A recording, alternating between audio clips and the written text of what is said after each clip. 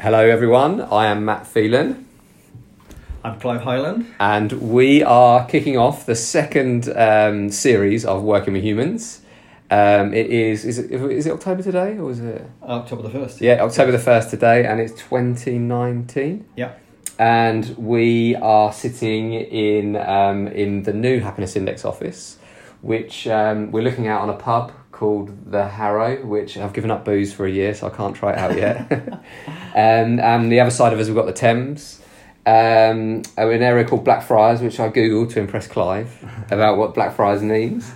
The name Blackfriars was first used in 1317 and derives from the black kappa worn by the Dominican friars who moved their priory from Holborn to the area between the River Thames and Ludgate Hill in 1276, which is where we are. A reminder on why we do this podcast. We record this podcast because on my journey as an entrepreneur, I get to meet so many amazing people that I learn from, and I was trying to work it out, Clive, but it's probably about 12 years. Yeah, must be close to that. Yeah, so Clive's been a mix of my personal coach and our business coach, and he's an investor and shareholder in the Happiness Index. Yep. But that's not primarily why I've got him on today. But I'd like to introduce why this is about amazing humans, Clive. And I wanted to describe what I've got from working with you, so other people could understand. So when you do a working session with Clive, I don't know if I've ever written this down, Clive, but you know that song "You Can See Clearly Now the Rain Is Gone"? Do you know what I mean? I do, yeah. I won't make you sing it, even though you're Welsh. Yeah. And when you have a session with Clive, at the beginning, you're thinking, oh, you're excited about the session. In the middle of it, you're normally thinking, where is this going? This is a waste of my time. What's going on? But by the end of it, you or the team have got a bit of clarity that really helps what you're doing. And the second point on an individual bit, which my business partner, Chris, and I talk about a lot, which is Chris did a really amazing article about the mental strains that running and building up a marketing agency put on both of us. And mental health is an area that I've got involved since. And I would say both Chris and I survived the experience of building and selling a company and starting again. And in some of the advice from your first session that you ever gave with us, which you've probably forgotten now, which for most people, if you think about a setting up in your first session, you're probably thinking it's about business strategy, tactics, the difference between objectives, all that kind of stuff. But the thing that Clive taught us, which kept us going as entrepreneurs, would be listen to your body. And we'll come back to that, because fundamentally that is at the core of what Chris and I have done as entrepreneurs, is that your body tells you stuff, and quite often as men you're taught to ignore that through maybe the sports that you're playing or whatever. So I think Chris and I didn't just survive and thrived because we were prepared to listen to our body in ways that people didn't, and then if one of us was not feeling great, we would just tell the other one. So that's why I've got you on, because I want to get into a bit more of that to help other people with that. Okay, cool. So Clive, I've introduced you. Please introduce yourself. Okay, simply, so my career fundamentally has been in business, mainly in leadership positions over about 30 years. What's always driven me is intense interest in people behavior. So I originally studied things like psychology and sociology, then discovered about 15 years ago what we now call neuroscience. And I've been working with that ever since, because to me it offers a completely fresh understanding as to what human nature is all about. And no doubt we'll explore some of that in this conversation. Yeah, so we're definitely going to come back to neuroscience. Okay. But before that, I've got some even more important questions. Question number one, if you had to pick, and you have to pick on both of these, Status Quo or Tom Jones? Oh, it'd have to be Tom Jones. I think the Welsh connection's too strong there. Chris said you would go Status Quo, but it was so close though. You've got the Welsh Legion that has come back in here. Emotions first. Yeah, rugby or football? That's different. It's different levels. Internationally, it's definitely rugby, and at the club level, it's football. Oh, I think I would have said the same. Yeah, this one, Chris reckons you won't be able to answer, which is pasta or pizza. I can force a pizza down, but neither is a love of mine. So. Cool. Okay, so let's get into the meat of this. Right. Clive, this is a big question, but what's in life? What's important to you? I think learning, to be honest. There's this. I don't mean to diminish the importance of this. Obviously, there are things like family, and there's no such thing as there's no love that equates to family love as strongly as it. But I think on a personal level, it's all about understanding life, and that's grown in me and has led me on such an enriching journey. So it really is just keep learning, keeps me alive. And have you got advice for someone who's starting out in their career? Because they say, don't they, like, because I've got a 5-year-old daughter and she seems to know everything.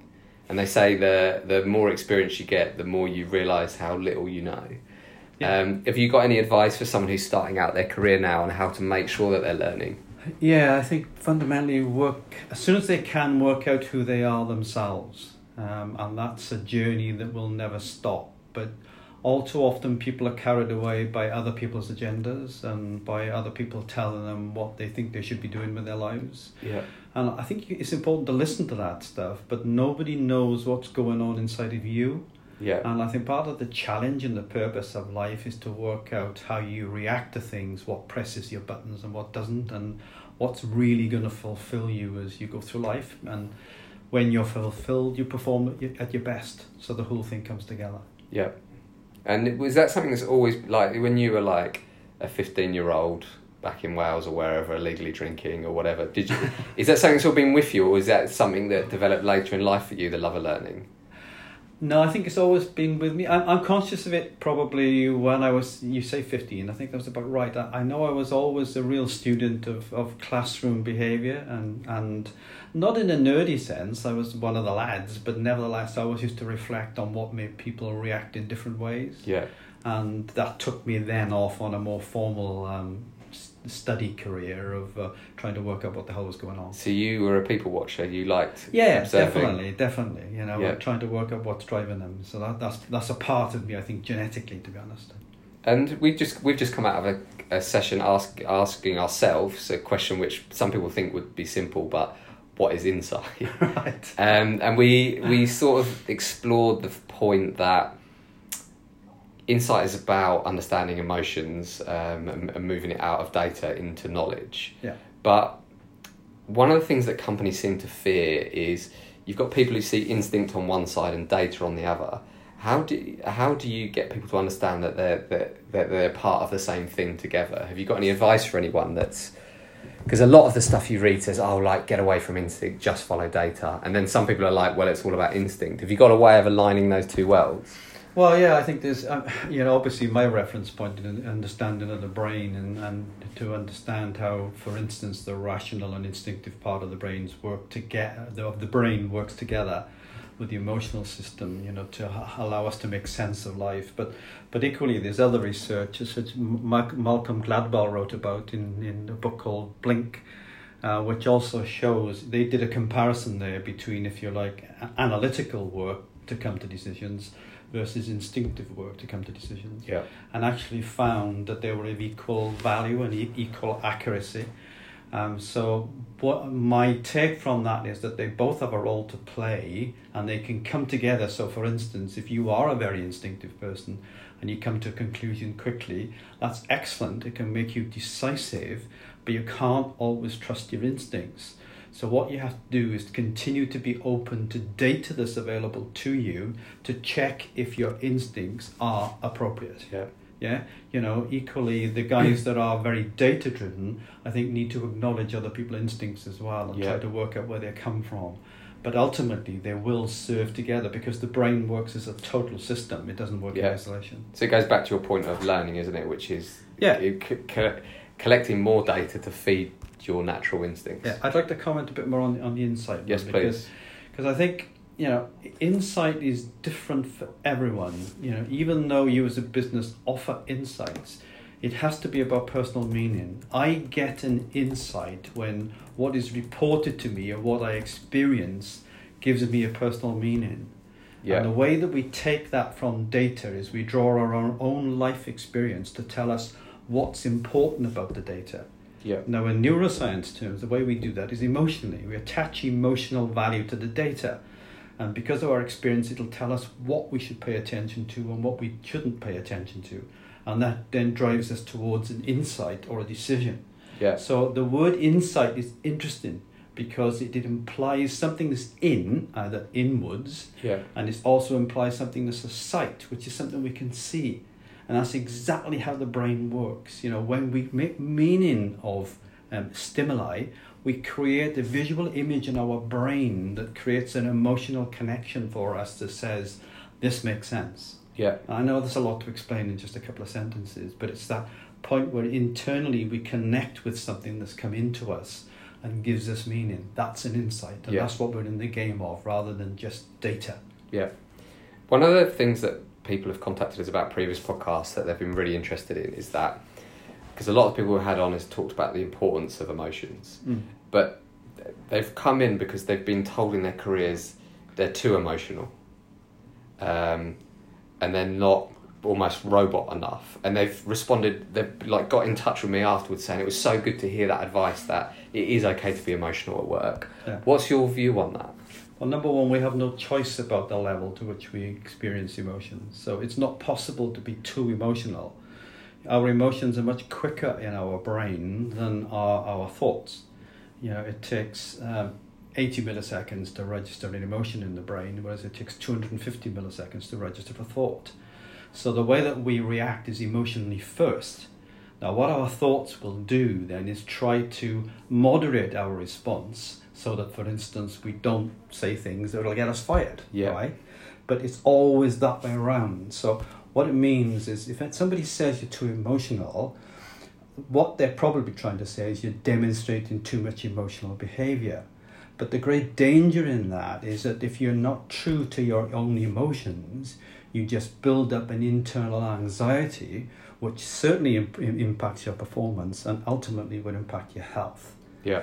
So part of the challenge here is how do we have organizations that are much more savvy about the role of emotions and instincts in the way that people perform in their businesses. Yeah. You ignore them at your peril. And we've gone down a path for the last 200 years which focuses on rational, and it's all about control and having people fit the rules and fit their job descriptions. That is diminishing enormously what people actually have to offer. Yeah. So now, you know, with neuroscience and other techniques that are coming along, it's very much about sort of saying, look, emotions and instincts are the essence of us. And if we can understand those and channel those, they have huge amounts to give us in terms of performance. So one piece of our work together at the Happiness Index is how we use data and insight to help companies be more human. Yeah. And the way you described. Obviously, you've got your neuroscience background and you've got your personal views on how humans should be treated. Yeah. How do you bring the two areas together of like understanding to treat people like humans and science? Have you got any advice on that from anyone that's trying to do that in their company? I think the big role of science here, look, most people that have been involved in leading organizations for any length of time will know that there's a lot of things that have been tried that don't work on a sustainable level. You know, we see lots of new techniques introduced, perhaps on the basis of another psychological model. But 2 years down the line, we're back where we were. And it's what many people at the top of organizations are looking for is something that is going to work and is going to be sustainable. But for a lot of those people, they've lost faith in just another model that comes along, another way of looking at the world. So the connection for me, yes, I've got my beliefs in how people should be treated, but the connection for me is that if we can offer genuine science which supports a fresh view of what human character really is, there are many people out there that'll give them the comfort at the very least to actually find out if this has got something more to offer. And of course, I absolutely believe it does. Yeah. You know, it's a fundamentally different view. It's like psychology has basically done a great job in taking us to an understanding so far of the mind.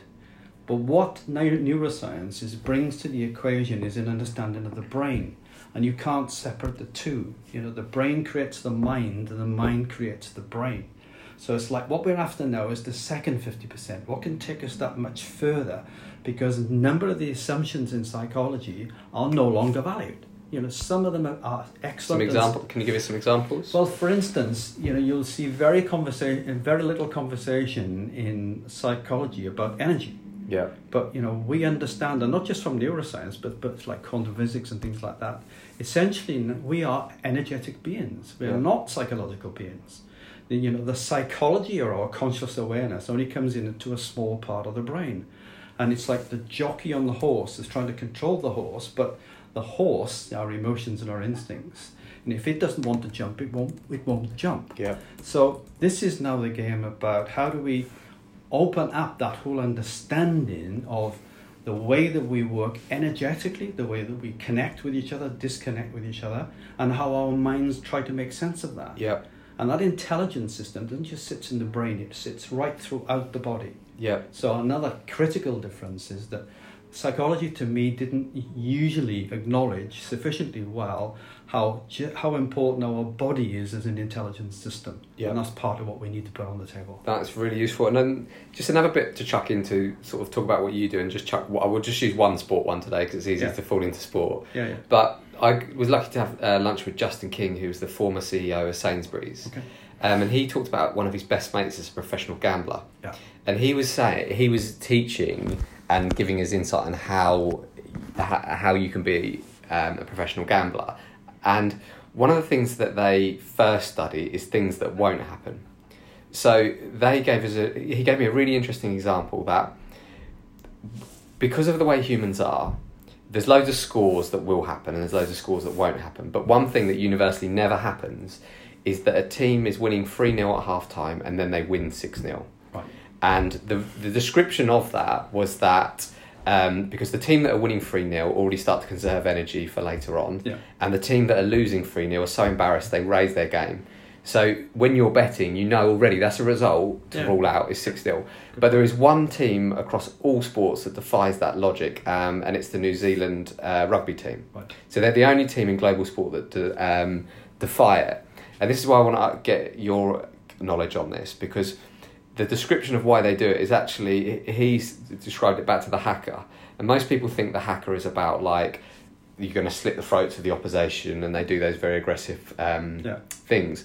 But what apparently the haka is about, according to this guy, it's just saying the most important part of the game is the last 20 minutes. Okay. And they teach themselves, the haka is basically saying that the last 20 minutes of the match are the next 20 minutes of the next match. Yeah, okay. So they flip it round. So I find that fascinating because that's knowledge overriding what your natural instinct is. So have you got ways in terms of how you help people understand their body to perform better at work? Can we use neuroscience for that? Oh, absolutely. I think it is an unusual area, and so it's, for some people these are going to be different sort of techniques, but you can create awareness in people as to when their bodies are starting to send them signals. Because effectively, what we remember, every cell in our body is a sensing mechanism. We had bodies before we had brains, when you look back into our evolution. Yeah. So they're all capable of sensing energetically what's going on around them. I think just for everyone listening, I think that's a really good way of looking at it. Is we had bodies before we had brains. Absolutely. So we think, we fall into the trap of thinking we call all the shots from our brains, but the brain is like an IT hub where we integrate information, and of course it's vital and incredibly powerful, but it relies on information from the body. The body is the sensing mechanism which first of all says, look, there's something going on here, mate, you need to check this out. Yeah. So it could sense out in terms of hostility in a room or something that didn't ring true with other people. Yeah. So we have to acknowledge, so basically getting into our bodies is about spotting the triggers. So for instance, if we know that in certain circumstances we're inclined to get anxious, and we know that has a social and health impact on us, one of the means of intervening around that is to try to work out things like, what are the triggers, see them come in as early as possible so our body's got a chance to respond before we go into sort of like defensive mode, and equally to work out what it is about those triggers that cause us anxiety, because in some way it's linked normally to our memory. So it may be that, for instance, we've developed a fear based in memory now over people in authority positions exposing us, telling us off publicly or whatever, which is quite normal. But working on that stuff and using our body to sense when that trigger is starting to tip us over the edge Yeah. is very, very important. And typically, what we've learned to do is only control that at the behavior level. But by only controlling at the behavior level, we still have all the emotional distress that's going on in the body around that fear response. So is that are you just treating the symptom if you do that? That's precisely the Right. point. So what we're trying to get to is get the body as an intelligence system to tell us, look, there's something here I don't like, yeah? And then we have to actually try to address it on a body level. Yeah. And that means trying to resolve conflicts within us where we sometimes feel the need to behave in a certain way, but we feel differently about it. Yeah. Now I said, we have to be realistic. We don't want to go around being so honest that we get fired, right? Yeah. But equally, we can build between us environments that allow us to be much more honest about our responses and our vulnerabilities. So let's try and use a live example then, Clive. Yeah. When I'm mentoring people, one of the things that it comes up all the time, they're in a meeting, 10 people, and the debate is going on, and they feel like they have the answer to the big point, and they don't say anything, and then they get out of the meeting and they kick themselves. Yeah. And they feel it, and they feel themselves shutting down. So can we talk through a live example about if someone, how could you help someone like that? So I think there are two considerations here. One is the external environment, and the second one is the person themselves. So what I mean is the external environment is I would want to find out more about what was the climate of that meeting that didn't allow a person to take a risk on a comment. Yeah. Okay. So it could imply that there's a lack of trust, it's a bit too brutal, the meeting, etc., Yeah. that type of stuff. So there's the external dynamics. But equally, I would need to understand the person's own response mechanisms. So the way that they make sense of their experiences. Yeah. And, I'll work on a sort of classification which typically looks at, the rational, reflective, emotional and instinctive systems that run in the brain. So, for instance, a person that's very rational sometimes needs extra time in order to process information before they can respond. Yeah. And that can make them quite precise and deliberate, which is a positive. But on the other hand, it means they can miss the opportunity. Yeah. Right? So part of this is, for instance, is learning what those different systems in the brain offer you. So the person with a much more emotional or energetic style are much more likely to dive in and to grab the moment. But equally, they may grab the moment in the wrong way because they're overexcited. Yeah. So it's always a balancing act. Well, how can I use all these systems in the brain to see what my intervention measures are? Yeah. So my intervention techniques are probably better than measures. So it's not trying to say like this simple, do this, because normally when you say do this, for that person it doesn't work. Yeah. You have to work out what makes the person tick, and then find out an alternative strategy that will give them a better impact. Yeah. So there's two sides of it then. There's the culture for the person to be able to feel like they do that. Absolutely. But then there's their own internal bit, which interestingly both come back to trust, don't they? Which is, do you trust your own ability? Yes. Are you backing yourself? And do you trust the people in your room with? Absolutely. And when, far too often I've come across the sentiment, implicit sentiment in many corporate organisations where trust is almost considered like a nicety. You'd like to have it, but we're not quite sure how to get on with it, how we actually achieve it. So let's forget about it for now. But trust creates so much opportunity for humans to perform on an individual and collective level. It's an absolute platform for ultimate, performance. Yeah. And, even an athlete or a footballer or a sports person, coming back to that, getting into the zone is where they get into a position where they trust themselves. Yeah. And trusting yourselves means just your body opens up, mind and body itself, and gives you so much more than when you're just in survival mode and fearing for the next attack that's going to come your way. Yeah. So again, sorry, not a straightforward answer. No, I reflect on that as well, because sports that I played when I was younger, I just played naturally. Yeah. And sports that I'm rubbish at, that I picked up later at golf. Yeah. I'm fine down the golf range, but once I play on the golf course, I just heads up. Yeah, and a part of that again is just, the body is most efficient when it's in an instinctive space. And part of what we've got to do, if I take it on the golf example, is learn to trust the incredibly sophisticated mechanisms that we have at an instinctive level to allow us to perform. But so when we can get to that point of trusting ourselves, we have a lot to offer. other people and ourselves. Yeah. It's knowing when to get to the point where we've sufficiently envisaged and practiced something that we can trust ourselves. And that's where, for me, that's what good leadership is about, which is getting your team to be able to back themselves. Precisely. So it's not only the environment of trust, but as you say, it's understanding each other on a person-to-person level. The other point for me is like, look, people are so hung up about their imperfections. It's like we're all being, duped into play this perfection game. We're all supposed to be perfect, and my God, if we admit to an imperfection, that renders us liable to being fired. The reality is none of us is perfect, and we need to understand our imperfections and why they are there and how we can work with others to close those gaps.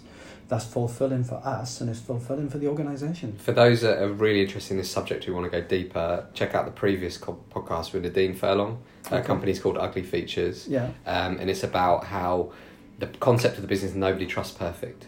So creating a veneered brand is actually as bad as creating a brand that's just terrible, because people just don't connect with it because it's the instant suspicion. You sometimes see it with politicians, don't you, where they go, that person seems too good to be true. Absolutely, yes. So Clive, just want to talk about your career a little bit, but I do want to come back to neuroscience because I know this is so interesting to people.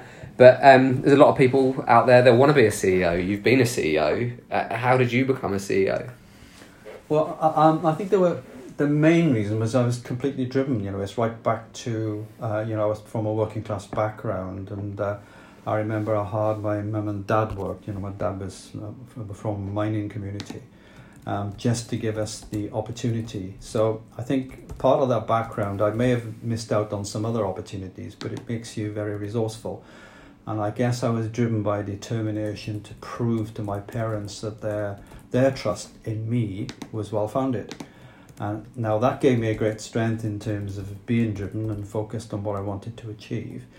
But equally, like all strengths overplayed, there was a time in my career where I think my view of the world was too narrow. There was only one way to see the world for me at that stage, and I learned through a number of experiences that actually that wasn't right. There was were that other before ways. You were a CEO, or during, or after? I operated in some very senior management roles in quite big organisations, so I think it was at that senior level where, what I'd achieved so far by drive and purpose and focus had got me so far, but then you get to a point where you come up to people that are just as good as you are, and you can't outshine them anymore. And they do it by different means. And I think that's when I had to start to let go of some of the arrogance that I'd built up, my one way of seeing the world. So there are, I think, probably these points in everyone's career where they seriously have to step back and take stock as to what's got them to where they are and what now be stopping them from getting any further. Yeah, so true. What type of CEO were you? Oh, I was very much a people CEO. Yeah. That may sound soft, it wasn't. I think because of my sporting background, I was always very competitive. Yeah. But I wanted people to enjoy the competition. So for me, it was like, what makes people tick? What can I get out of them? That was my job. Yeah. How do I get the best out of those people? But I always demanded accountability. Yeah. So it's like, you play in my team, you give me your best, and I'll give you everything I can to support you. Yeah. And people in general responded to that. And I think I think even how you described it is that you used the defence word of soft as definitely a generational difference, isn't it? Yeah, because absolutely. Now that would be it's seen as a strength, isn't it? Absolutely. And things have just flipped. Yes, they are, totally. So you were ahead of your time, Clive. That's one way of looking at it. Yeah.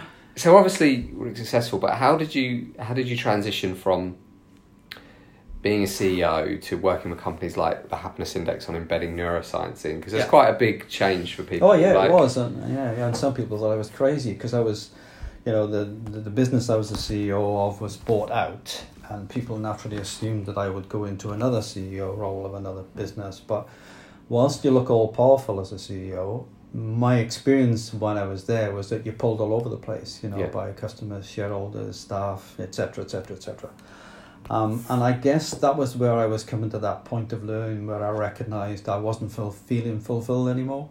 And I remember there were a couple of sessions I was at where I just had to ask myself the question, what the hell am I doing here? Yeah. And that strikes pretty deep. So when the business was bought out and I was asked to get involved with the new business, I declined and took the opportunity instead to get back to my roots, and my roots were clearly back to understanding people. The neuroscience came about simply because I became aware of a business that was researching stress, and I went to work along for them for a year. But the main benefit was that it gave me access to the neurology, into neurologists operating clinically in hospitals.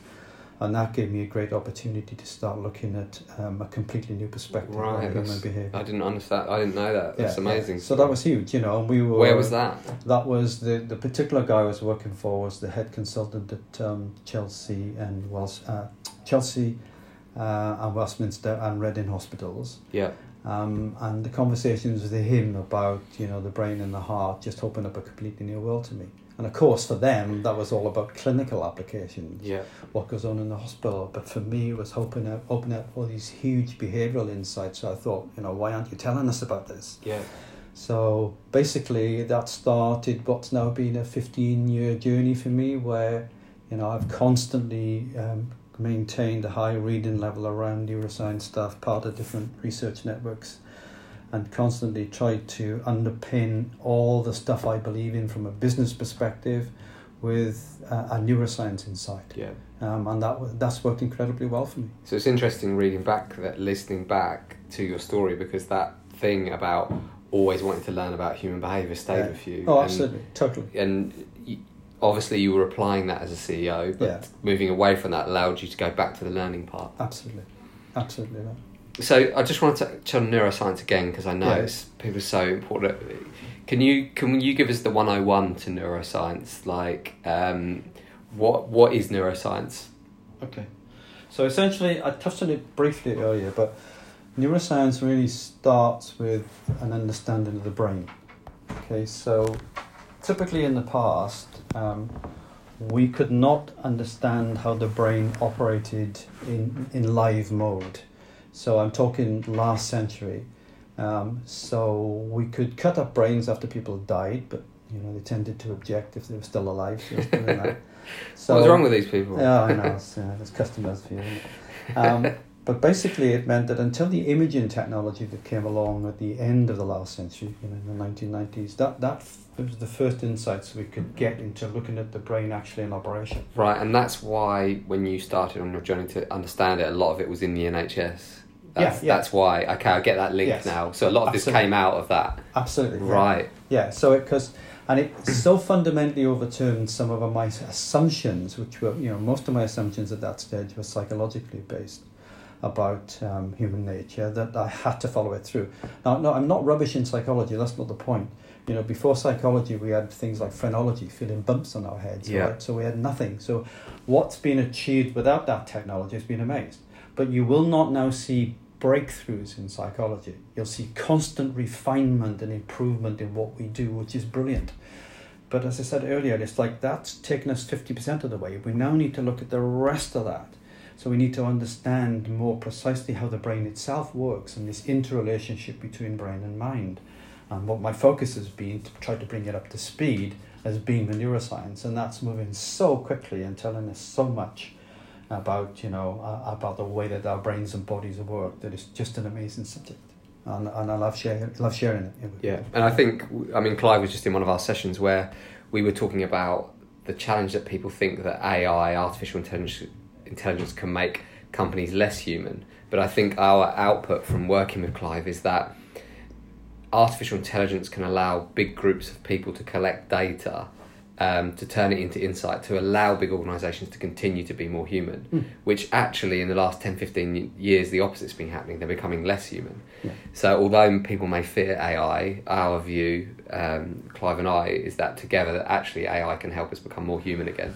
Well, AI is a tool, isn't it? And basically, like any tool, it can be used or abused. And the trick is obviously to make sure we use it to help provide the insights that we need to take us forward. It's not there to replace human intellect and human insight. It's there to supplement it. Yeah, I think that's a perfect point to go into summary, Clive. Okay, good. So 3 questions. Biggest low in your career? Biggest low in my career? Yes. It's funny how these things jump out.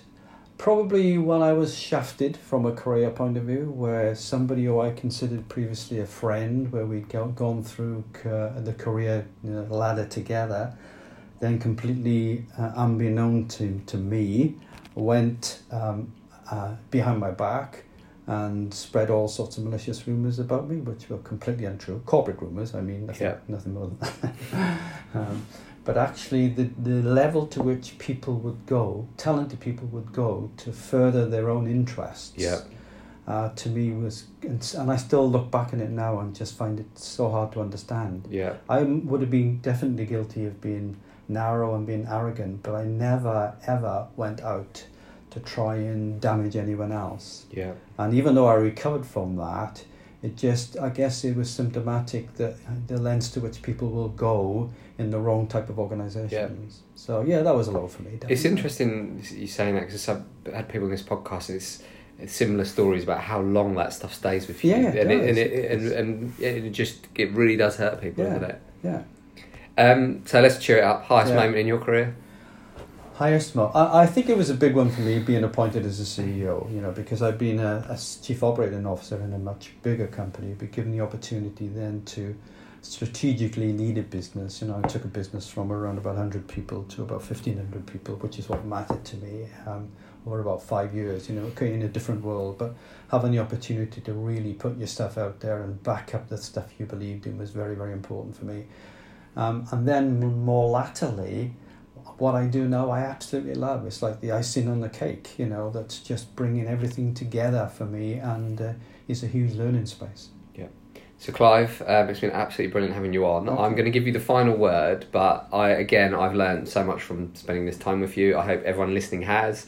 This isn't a push for Clive, but Clive has 2 books out, which are amazing if you want to learn any more about this.